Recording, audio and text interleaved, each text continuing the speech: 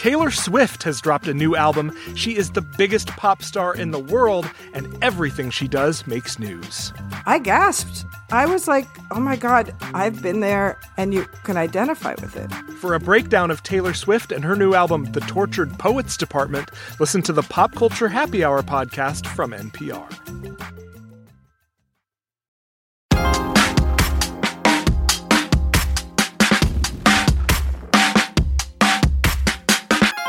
Years ago, COVID shut down in-person learning at most schools. Then, as instruction went back to normal, schools expected the kids to come back to the classroom too. The problem? Some didn't. Hi, I have to be honest. I'm definitely one of those parents that last year my daughter missed a lot of school. She had just started middle school, and coming off of the pandemic, I guess it was just tough. I was going through a lot personally, and she doesn't have bus service, so I had to get her to school every day, and we just fell behind. But this year, obviously, things have changed. She's in 7th grade now. She loves going to school, and she did not fall behind academically. I think that there needs to be a much more concerted effort on the school district's part in making things mandatory for parents to be much more involved in their students' academic career, and I would love to see a change in that, and I would rise to the occasion, but I think it needs to be something that is mandatory. Nearly a third of all K-12 students, more than 14 million kids, aren't showing up as often as they should. It's an issue the Department of Education is attacking by providing states with more funding, tutoring resources, and after-school and summer programs. So what's at stake if kids don't get back in the classroom? How are some school systems trying to get students back to class? We get into those questions and more after the break. I'm Jen White. You're listening to the 1A podcast, where we get to the heart of the story. We'll be back in just a moment. Support for this podcast and the following message come from Integrative Therapeutics, with vitamins and supplements previously available only through practitioners, including Cortisol Manager. Unlock your best self with clinician-curated supplements from Integrative Therapeutics, now on Amazon. Jasmine Morris here from the StoryCorps podcast. Our latest season is called My Way. Stories of people who found a rhythm all their own and marched to it throughout their lives. Consequences and other people's opinions be damned. You won't believe the courage and audacity in these stories. Hear them on the StoryCorps podcast from NPR. I'm Rachel Martin. You probably know how interview podcasts with famous people usually go. There's a host, a guest, and a light Q&A. But on Wildcard, we have ripped up the typical script. It's a new podcast from NPR where I invite actors, artists, and comedians to play a game using a special deck of cards to talk about some of life's biggest questions. Listen to Wildcard wherever you get your podcasts, only from NPR. Let's get right into it by introducing our guests. Joining us from San Francisco, California, is Hetty Chang. She's the founder and executive director of Attendance Works. That's a nonprofit that tracks attendance data and helps states address chronic absenteeism. Hetty, welcome to 1A. Thank you for having me. Also with us is Thomas Dee. He's an education professor at Stanford University, and he joins us from Palo Alto, California. Thomas, welcome to the program. Thank you. It's great to be here. So, Thomas, first, how do most school systems define chronic absenteeism? Well, they combine both excused and unexcused absences and then flag students who've missed more than 10% of school days. So for most schools, the school year is about 180 days. So we're talking about missing 18 or more days. And we like to focus on both excused and unexcused absences because chronic absenteeism is meant to function as an index for a variety of barriers to learning. For whatever reason kids aren't showing up, it can harm their learning. So this is a widely used metric that captures that. Hetty, what's the difference between chronic absenteeism and truancy? Truancy typically refers only to unexcused absences. And exactly what are the reasons for allowing absences to be excused or unexcused is determined locally and also at the state level. So there's huge amounts of variation. Chronic absence is looking at all absences, excused, unexcused, or suspensions, and it's typically defined in a much more common way, which is the 10% that Thomas D. just mentioned. And once a student is identified as being truant, typically that also carries some legal consequences as well, correct? Absolutely. The consequences start early. When absences are considered unexcused, often teachers are not required to help students make up for they missed in the classroom, or they may not be allowed to be able to take the tests that they missed. And then if truancy accumulates, then starts with notifications. Eventually it can result in fines, in legal action, taking kids to court. So that's a huge issue. One of the things that's complicated about truancy is that the difference between excused and unexcused absences can sometimes be a bit arbitrary. You have two kids who are sick. They're both sick for 5 days. One child has access to health care and the other child does not. The child with health care comes in with a note. The child who was sick but didn't have a note will be considered unexcused. And the notices of truancy and a kind of punitive approach can end up alienating families and actually making it more difficult to partner with families to understand and then address the causes of why kids are missing school, which is so crucial to improving attendance. Well, we should acknowledge that chronic absenteeism isn't new. Data from Attendance Work shows that before the onset of the pandemic, about 1 in 5 students was missing for nearly 4 weeks in a school year. Thomas, why is this issue ringing alarm bells right now? Well, we thought it was a crisis before the pandemic to some extent, the numbers you just mentioned. But what we saw as data became available during the return to in-person instruction during the 21-22 school year was really quite striking, because the rates of chronic absenteeism across the nation nearly doubled. And we saw these dramatic run-ups in every state with available data, virtually every state in the union. So what it's really indicating is that as kids return to school in the wake of the pandemic, there's been a large-scale failure of them to re-engage in the learning enterprise as they did prior to the pandemic.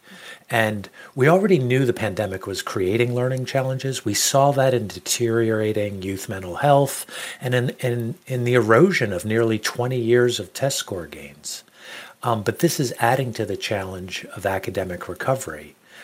It's hard to support kids in realizing their potential in the wake of the pandemic when they aren't consistently in the building and in the classroom. Hattie, are there characteristics such as race, economic status, or geographical location that might increase the likelihood of a child experiencing chronic absence?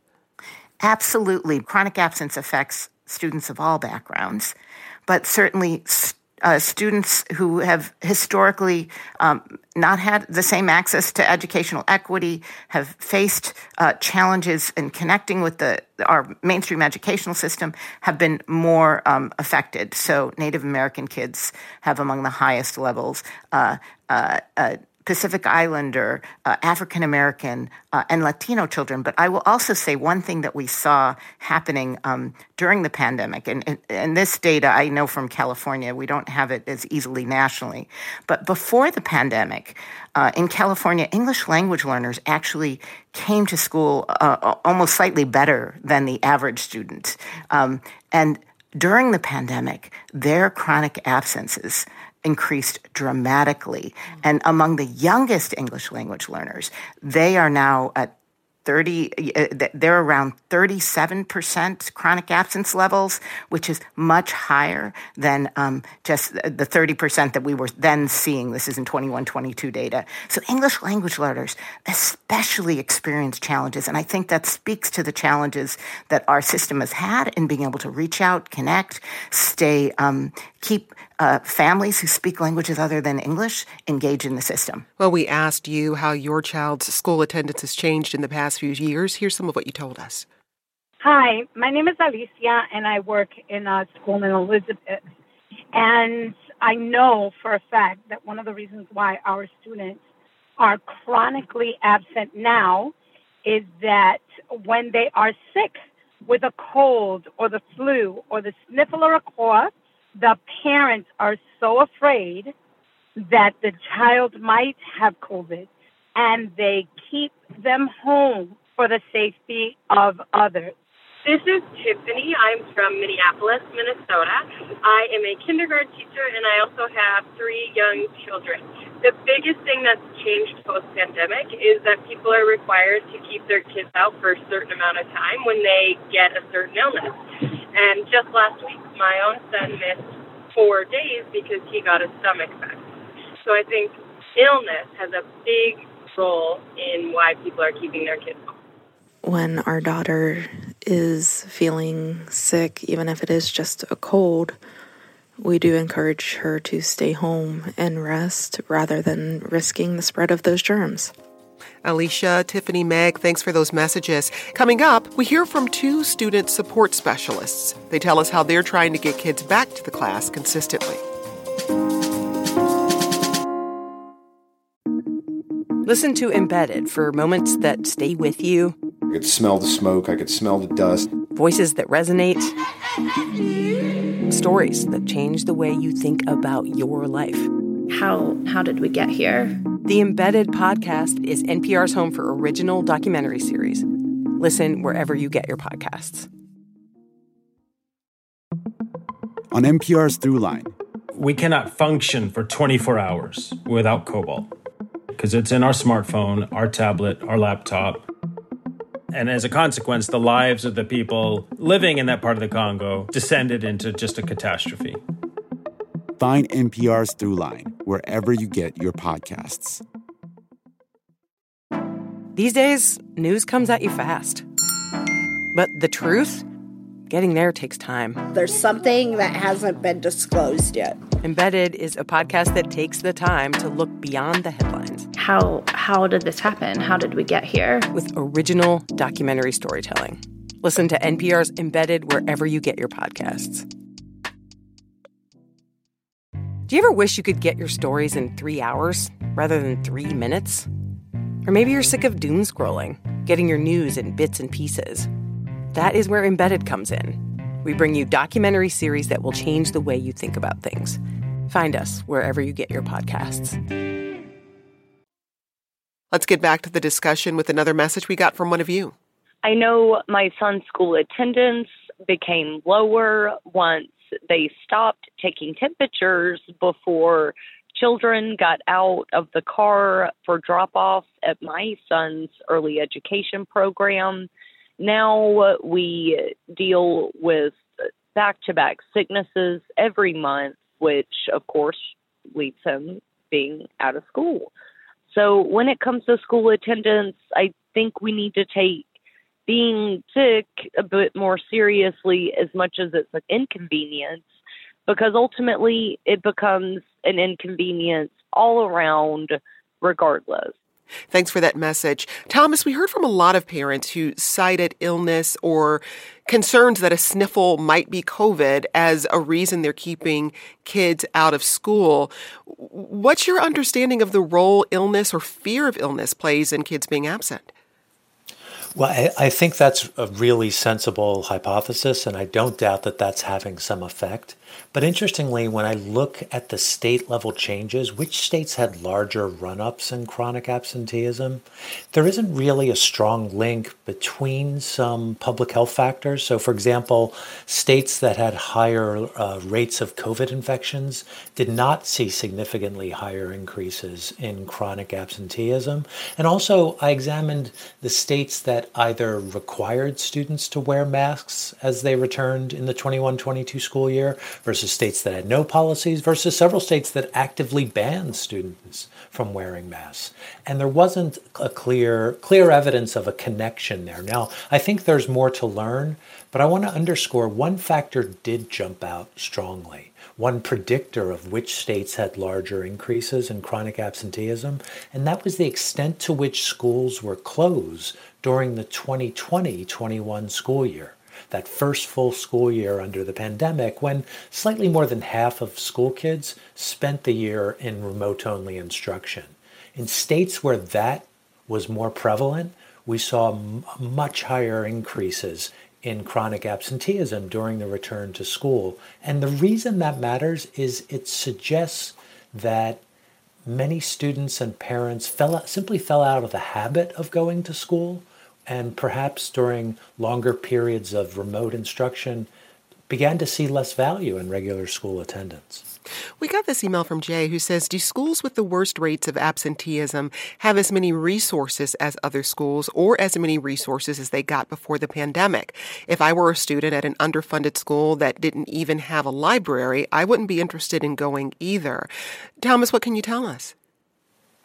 Yeah, I think that is a really valid concern, and I haven't examined that directly, but I'd be willing to make a heavy bet that it's schools that are serving our most educationally vulnerable students that have the highest rates of chronic absenteeism are often poorly resourced to address those concerns. Hattie, anything to add? Absolutely. Kids come to school when schools have enrichment, have engaging classrooms, have stable teaching, because you have teachers who are well paid and who are staying in the classroom. Whether or not schools are attractive places to go, where kids want to be, is a huge factor. And this is also why you see such high levels of chronic absence in schools, which are in low-income communities, which are much more under-resourced. Let's go back to our voicemail box and hear this message another parent left for us. Hi, I'm a parent, and I think post-pandemic attendance almost seems optional, not from the standpoint of it's okay if my kid goes or not goes, but from the standpoint of if my child has any symptom of any illness, I'm going to be shamed for sending them to a public space. And so I almost feel like, well, if they had a fever 4 days a week, then why am I sending them on the short day Friday? It just starts to seem a little bit silly, and I've started supplementing education at home a lot more than I previously felt necessary. Hattie, your thoughts on supplementing school education at home when a child is absent? We have to find ways to do that, but we also have to make it more equitable. I mean, right now, and this happened also during the pandemic, families with resources who have easy access to connectivity and computers, they were better at keeping their kids staying engaged. And so right now, that inequitable access to resources to supplement children is really a challenge. And so that's why we have to deepen and expand that to low-income communities. I also think that we need to find ways to work with our health community to make sure that we're all clear about when you keep your kid home for illness and when it's okay to stay home. Because a sniffle, which can be allergies, stomach aches, which are about anxiety, are not reasons that kids should stay home. And sometimes anxiety-related symptoms get worse if you keep your kids home. We got this email from Molly in Massachusetts. As a parent with a daughter approaching school age, the prospect of her attendance raises significant concerns. Initiating a genuine conversation about equity requires making in-person requirements accessible without the threat of illness. This involves addressing crucial factors such as mask requirements, ensuring proper air circulation, and implementing regular testing. Until we prioritize the safety and well-being of all individuals, discussions about equity remain incomplete. By advocating for measures that create a safe and inclusive learning environment for every student, we move closer to a future where schools truly become accessible to all.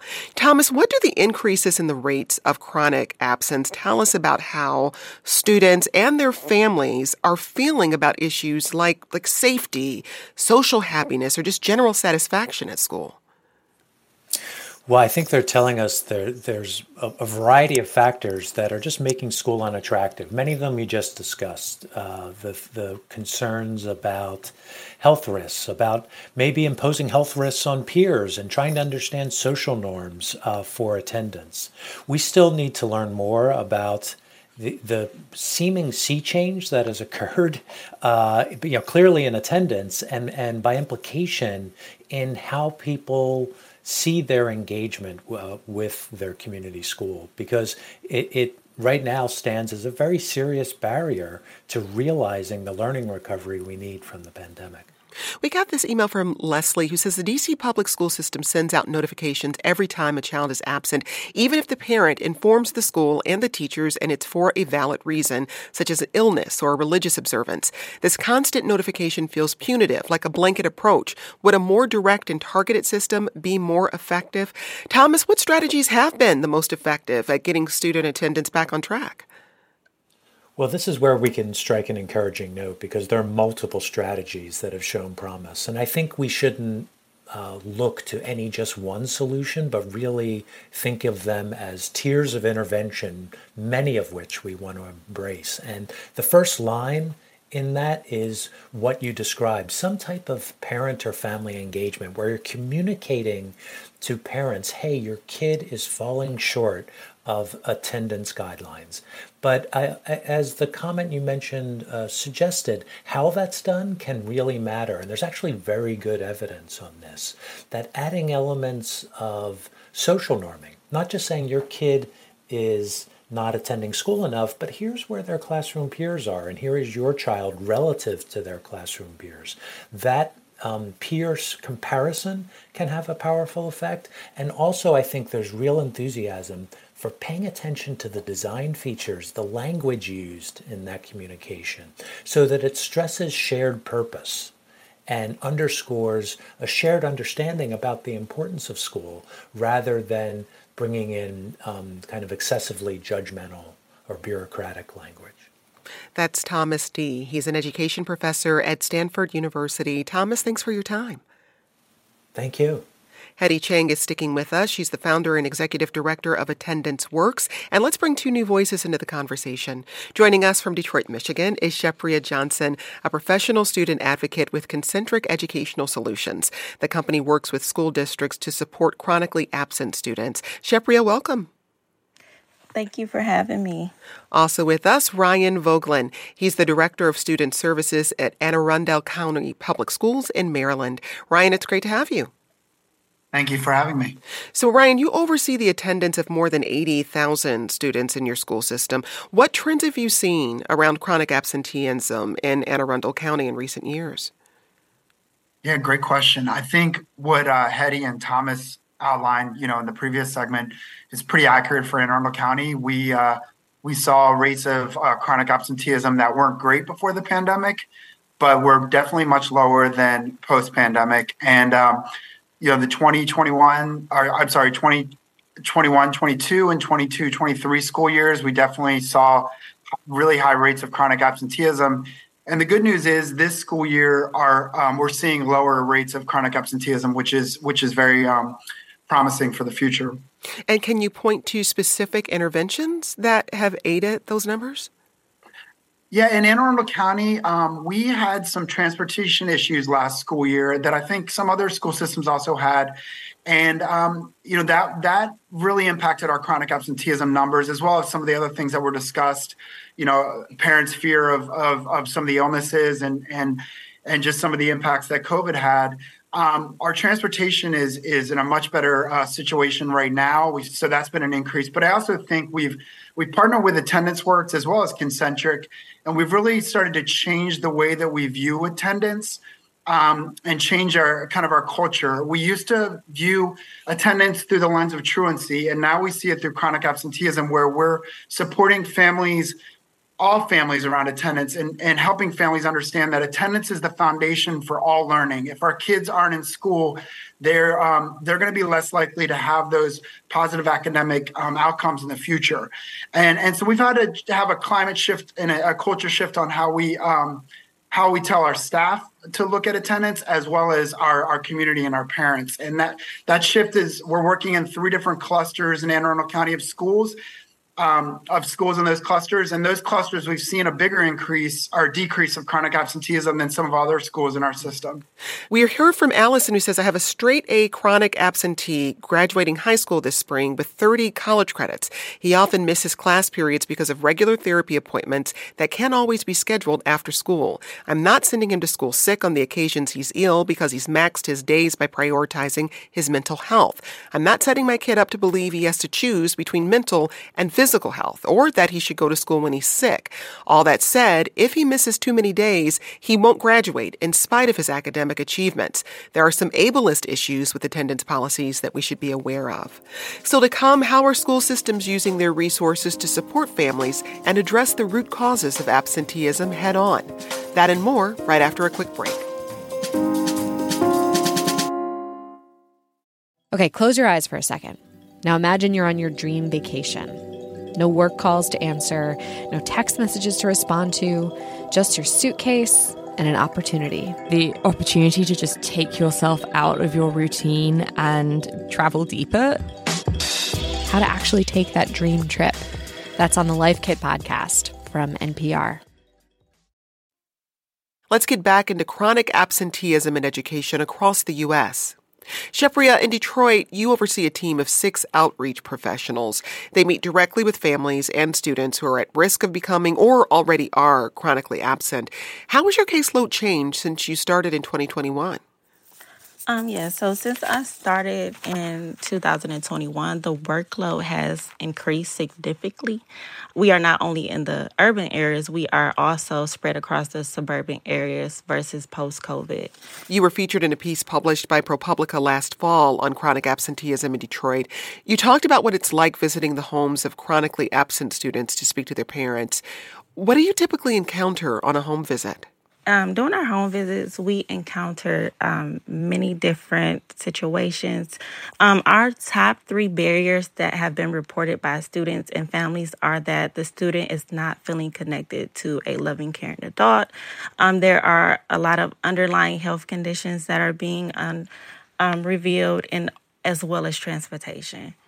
So during most home visits, when we connect with families, a lot of families are expressing that they are not connected to the adequate resources that are needed to actually get their students to school. So recently, I spoke with a family who expressed that her children catch the bus. So during the walk to the bus location, it's about a mile radius.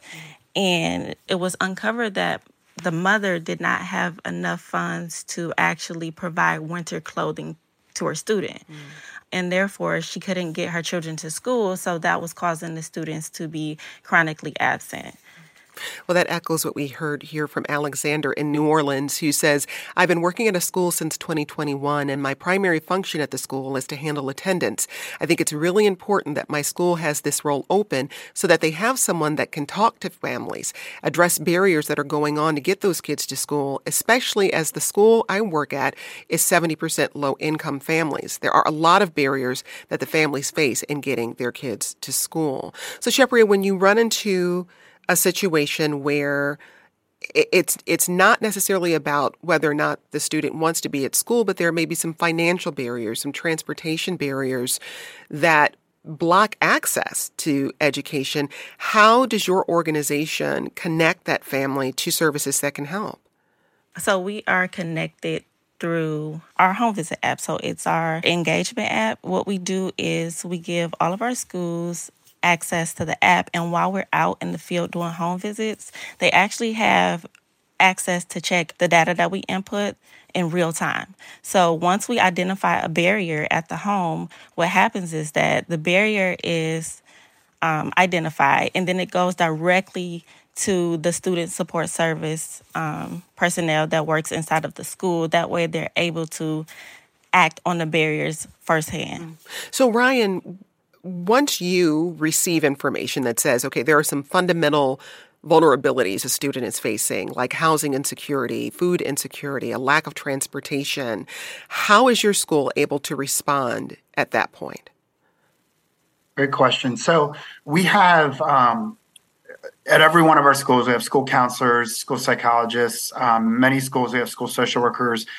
And we also have what are called pupil personnel workers. So one of those individuals or an individual that may be connected with that family is going to reach out to that family, find out what those barriers are, and then connect them to those resources and help guide them to overcome some of those barriers that may be preventing them from coming to school. So that's really been an important push to make sure that we're having those relationships with families so they do feel connected to the schools.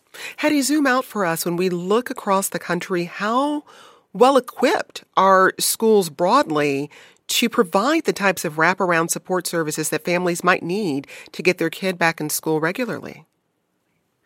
Yeah, I think many places are not so well equipped. As I mentioned, we have a huge, the number of schools that are experiencing 20% or more chronic absence levels increased from about 25% of schools to 2/3 of all schools.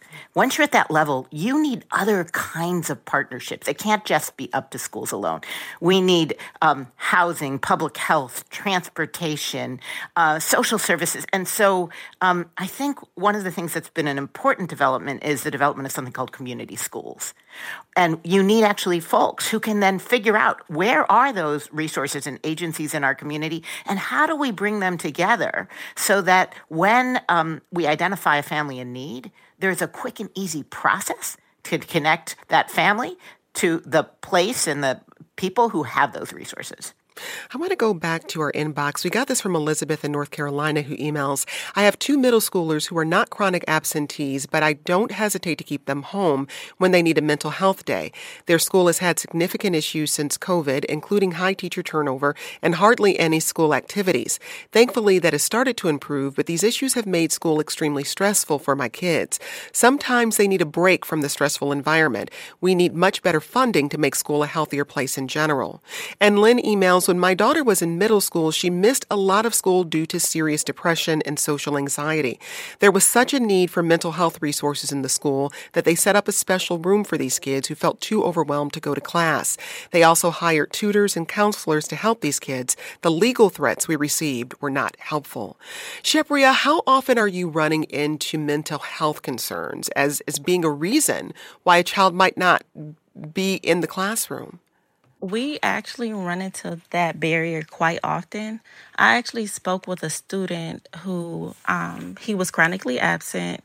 Once I had the conversation with the student, he expressed to me that he had mental health issues as well as anxiety around adults. So he had a hard time after COVID. He had a hard time re-engaging. Adults were not so welcoming. So he didn't have that loving, caring adult there to say, what do we need to do? Or what type of resources can we provide and things like that. So I think that mental health is one of the concerns that that needs to be addressed. And then also thinking post-COVID. So we all think about the things that we had to adjust to.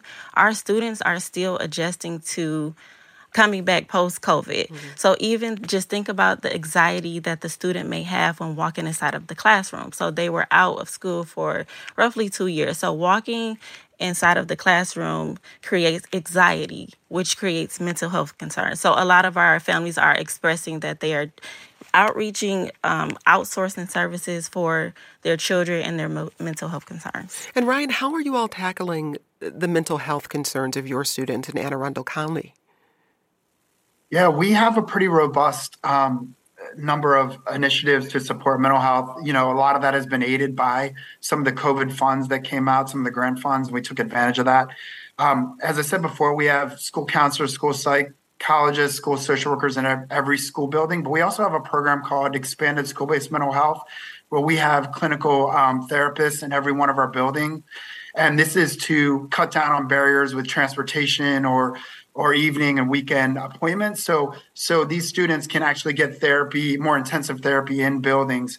And we have a lot of outside community partnerships that we work with. So I also have seen an increase in mental health challenges, and we're doing our best to try and address those post-COVID. I want to get to this perspective we got from a student who recently graduated from high school. Emma in Minnesota emails, I was in high school not that long ago and was considered chronically absent for several years. I was a straight-A student, president of the National Honor Society, and a member of many other clubs. When I had exceeded the allowed missed days, I was threatened with after-school detentions and lost privileges related to grades. There was no interest expressed in why I was absent or how it affected my grades, only punishment.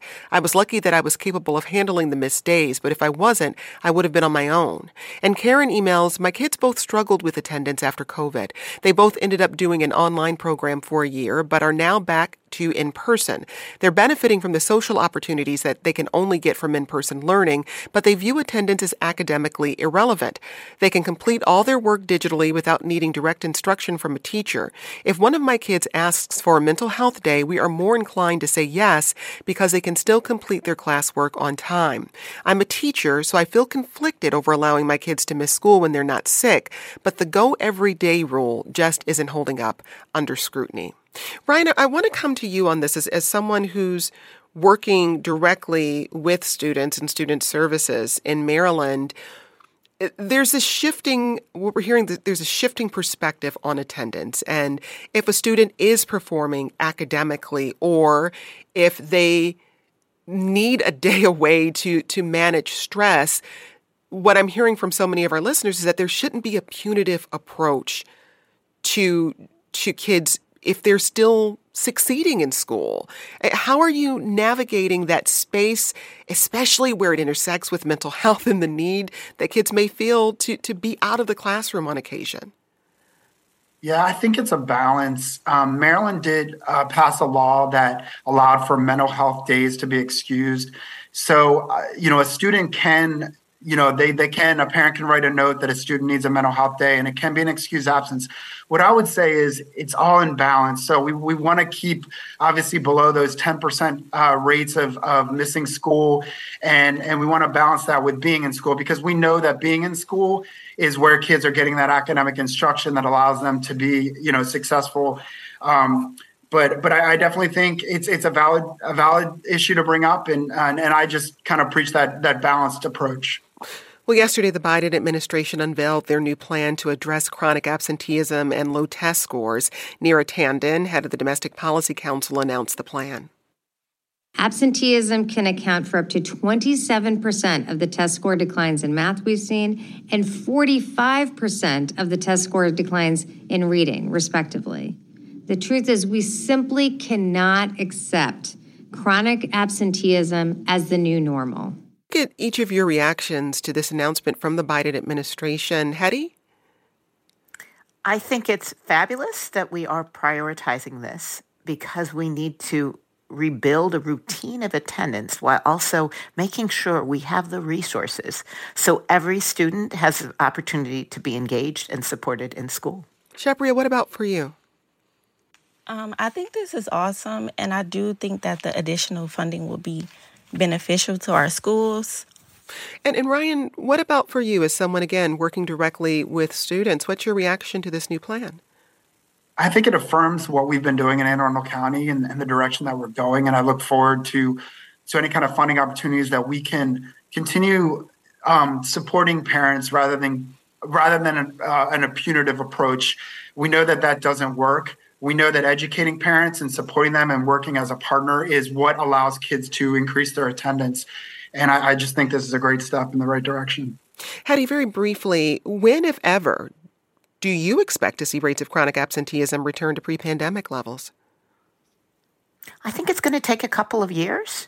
And I think it's going to take really intentional, targeted support and moving to this positive problem-solving, not punitive approach. That was Hetty Chang. She's the founder and executive director of Attendance Works. Also with us, Shapria Johnson, a professional student advocate with Concentric Educational Solutions, and Ryan Vogelin. He's the director of student services at Anne Arundel County Public Schools in Maryland. Hetty, Shapria, Ryan, thanks for your time. Today's show was produced by Lauren Hamilton and edited by Matthew Simonson. This program comes to you from WAMU, part of American University in Washington, distributed by NPR. I'm Jen White. Thanks for listening, and we'll talk more soon. This is 1A.